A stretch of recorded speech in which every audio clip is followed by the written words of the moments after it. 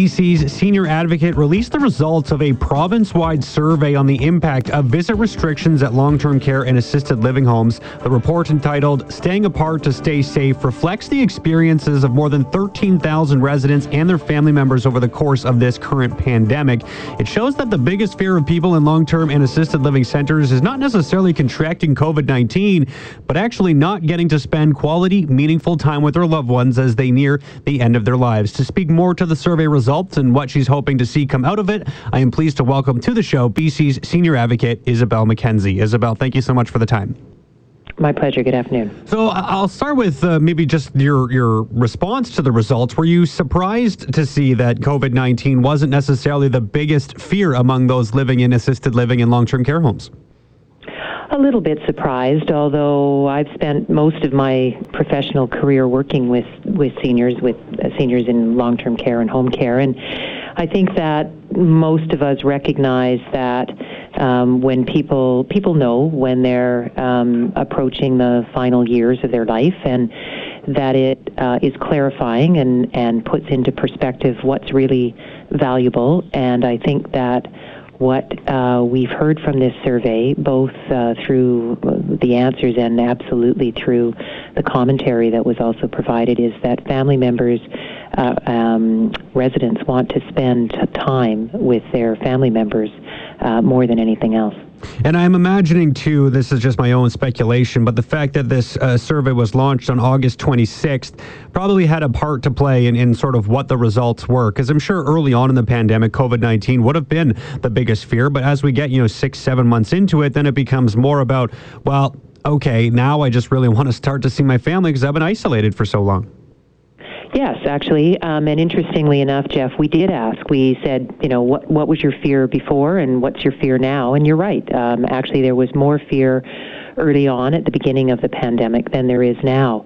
And I think that does reflect, by the time they were being asked about now, they'd spent, 7 months living with this pandemic and its impact on them. And for some residents in long-term care, the impact has been profound because they've been either cut off entirely from visiting with somebody because they can only have one designated visitor and they used to have a couple of people that came regularly, or that their designated visitor who used to come every day is now coming once a week for 30 minutes and it's in a common area with people watching them. And it just, as time marches on, I think people are realizing this can't be what it's going to be like for the rest of my life. And if we don't make some changes, that's what it will be.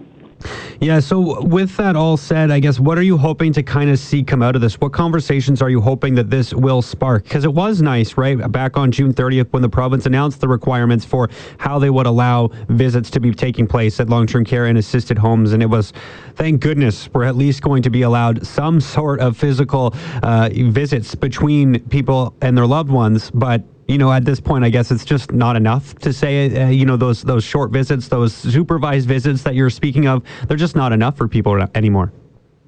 I think you're right. People, and certainly the public, thought when visit restrictions were eased a bit at the end of June that would bring relief to these family members, and I think the family members felt that as well. But I think what has materialized in the following 4 months is that they're really quite still restricted. And that's one issue. Certainly allowing the people who are the current designated visitors to simply come more frequently and for longer periods of time is not going to really increase the risk. They're already coming into the care home. We need to shift the visits to the private rooms as much as possible. 75% of residents are in a private room. And I think that will bring some meaningful relief to those who are currently designated visitors. The other group, though, are the ones who aren't the designated visitor. And for some of those people, the impact is profound. So if you were someone who flew in from Toronto once or twice a year to visit your mom in the care home, you haven't really been impacted in any real way by this. But if there was a daughter out there who used to go visit her dad every, couple of days or, a couple of times a week because her mom was going daily, that person hasn't seen her dad for 9 months now. You'll sometimes see a couple of sisters who are caring for their mom in long-term care, and they'd spell each other off. You go Monday, I'll go Tuesday kind of thing. Mm-hmm. Well, only one of them can go now.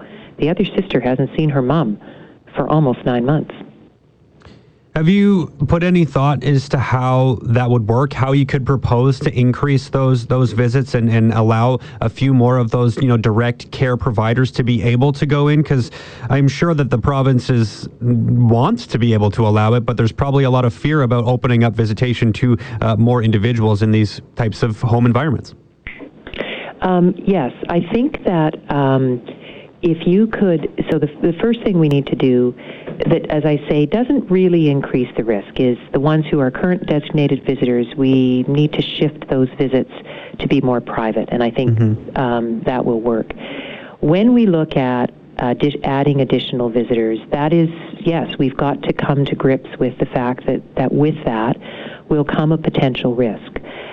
But we know the layers of detection and protection that work. They're not infallible. We're certainly seeing that now in the Lower Mainland. But generally, where we are seeing outbreaks is where we didn't follow necessarily all our layers of detection and protection. So it isn't, we know that if we ask visitors to wash their hands, we take their temperature, we ask the health screening questions, we ask them to put on a mask, that we have reduced the possibility of the virus transmitting by quite a bit through those various layers. It's not zero, but it's less. And then I think, Jeff, what we need to look at, and the report touches on this as well, is just the totality of risk. So we're keeping people safe from the COVID-19 virus, but we're not keeping them safe from dying. More than 4,500 people have died in care homes during this pandemic, and 51 have died from COVID during that time period. So people are still dying. We're not protecting them from that. But what we are doing is we're not allowing them to spend the time they have left with the ones they love. By the time people are designated palliative, according to most people who answered the survey, it was less than a week before their loved one died. They didn't have the time for the meaningful visits. And the meaningful visits for end of life aren't always in the last 24 or 48 hours. They're in the weeks before that when a person is better able to engage. And we're not very good at long-term care of this whole issue of what is palliative and when is someone palliative. It wasn't as crucially important in the past as it is now, where you aren't allowed any additional visitors. Some exceptions are made for palliative at end of life, but the survey found that for half of the people, they didn't make any kind of exception. Now, more than 2,000 responses to the survey were actual residents in homes. Is there, I don't know if this was part of the survey or not, but was there any concern? Obviously, they want to see their loved ones and their family more, and they want to see more of their loved ones and more of their family members have that chance to be able to connect. But was there any concern from current residents about opening that up? Not so much for themselves, but once you open that up to a lot of other people, right, then you're just really expanding the numbers of coming into these homes. I'm trying to figure out the best way to phrase this, but they obviously want to see their family members, but is there a concern that in these home environments, you're really going to start opening it up? I know you mentioned private homes, and there's a lot of things that would go into play to make sure people are staying safe. They're in the proper environments. Temperature checks are taking place. All the precautions are there. But is there still a concern about more people just being able to enter these facilities? We didn't detect that in the survey. There is certainly some support. It's a minority of people who support one visitor only. I think it's about 16% of people. So, no answer in this survey, like any survey, got a unanimous yes or opinion on any of the questions. So we do have to respect and acknowledge that. But the vast majority do want to have more people be able to visit them. And I think that when we look at the fact that the residents had less fear of COVID than their family members had for the resident is also telling. and that very, very few residents are very worried about COVID. And that is also telling us that they're looking at the bigger questions. Not everybody in long-term care has someone who comes to visit them. And of those who do get someone to visit them, many aren't going to have more than one person. There's sort of a sense that floodgates are going to open and care homes are going to be overwhelmed with people. I'd like to think that's what would happen, right, but that isn't what's going to happen, right? I mean, I've operated care homes, and I've spent the last 6 years in this job visiting care homes all over the province, and I've never come away with an impression that, visitors are everywhere. Quite the contrary. And so I think we need to have that perspective as well, that the people for whom this is important have been profoundly impacted. But the actual numbers in the big scheme of things are not going to dramatically increase the risk. We by no stretch of the imagination do we have as many visitors coming into care homes as we have staff and delivery people and all the rest. Those people eclipse our visitors before COVID, and certainly now. Most people will continue to have one visitor. A few will start to have the two visitors, and even fewer would need more than that. I think if we even started with one more, we would, and we did it incrementally, and maybe, Jeff, we need to look at a different approach in different parts of the province. I mean, we are certainly aware of what is happening in Fraser Health, and it's a very different story there than in other areas of the province. And it's, the border between Fraser and coastal is a bit blurred sometimes around Burnaby, but the numbers are markedly different. So maybe it looks different there than in the north and the interior, over here on the island, and even in big health authorities like Interior and Northern Health. You have communities. I mean, Cranbrook and Kamloops are a long way from each other. So you could have an outbreak in Cranbrook and not be impacted in Kamloops. And I think as we look at, we're living with this pandemic for the next year, we need to evolve in how we're going to manage when we have outbreak spikes, certainly like we're seeing now in Fraser. Yeah, a lot of good points in there, Isabel. Really appreciate you making those. You're right.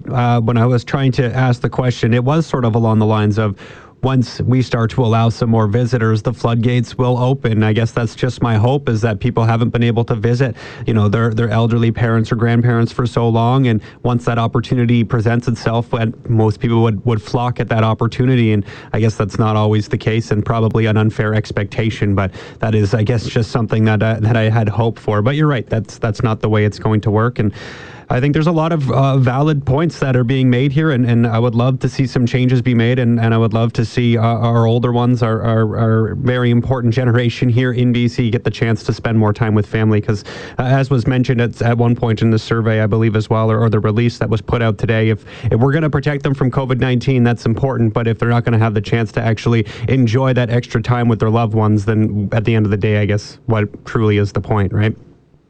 Yeah. And I think that's what residents most markedly were telling us, and their family members as well. And it's their story, and we need to listen to it, and we need to respect what risk that they want to take relative to all the other risks that are out there. Isabel, thank you so much for the time. I really appreciate you doing this. I hope that there is some movement as a result, and I'm glad we were able to get the responses from people across the province. So thank you so much for the time, and we'll follow up down the road for sure. Okay, thank you very much, Jeff. All right, that was Isabel McKenzie, the senior advocate here in British Columbia, speaking to a survey. More than 13,000 people have responded since that survey was launched on August 26th. And a lot of people saying, COVID-19, it is important. There is some fear about COVID-19 in care home settings, but the fear of being alone outweighs the fear of the virus.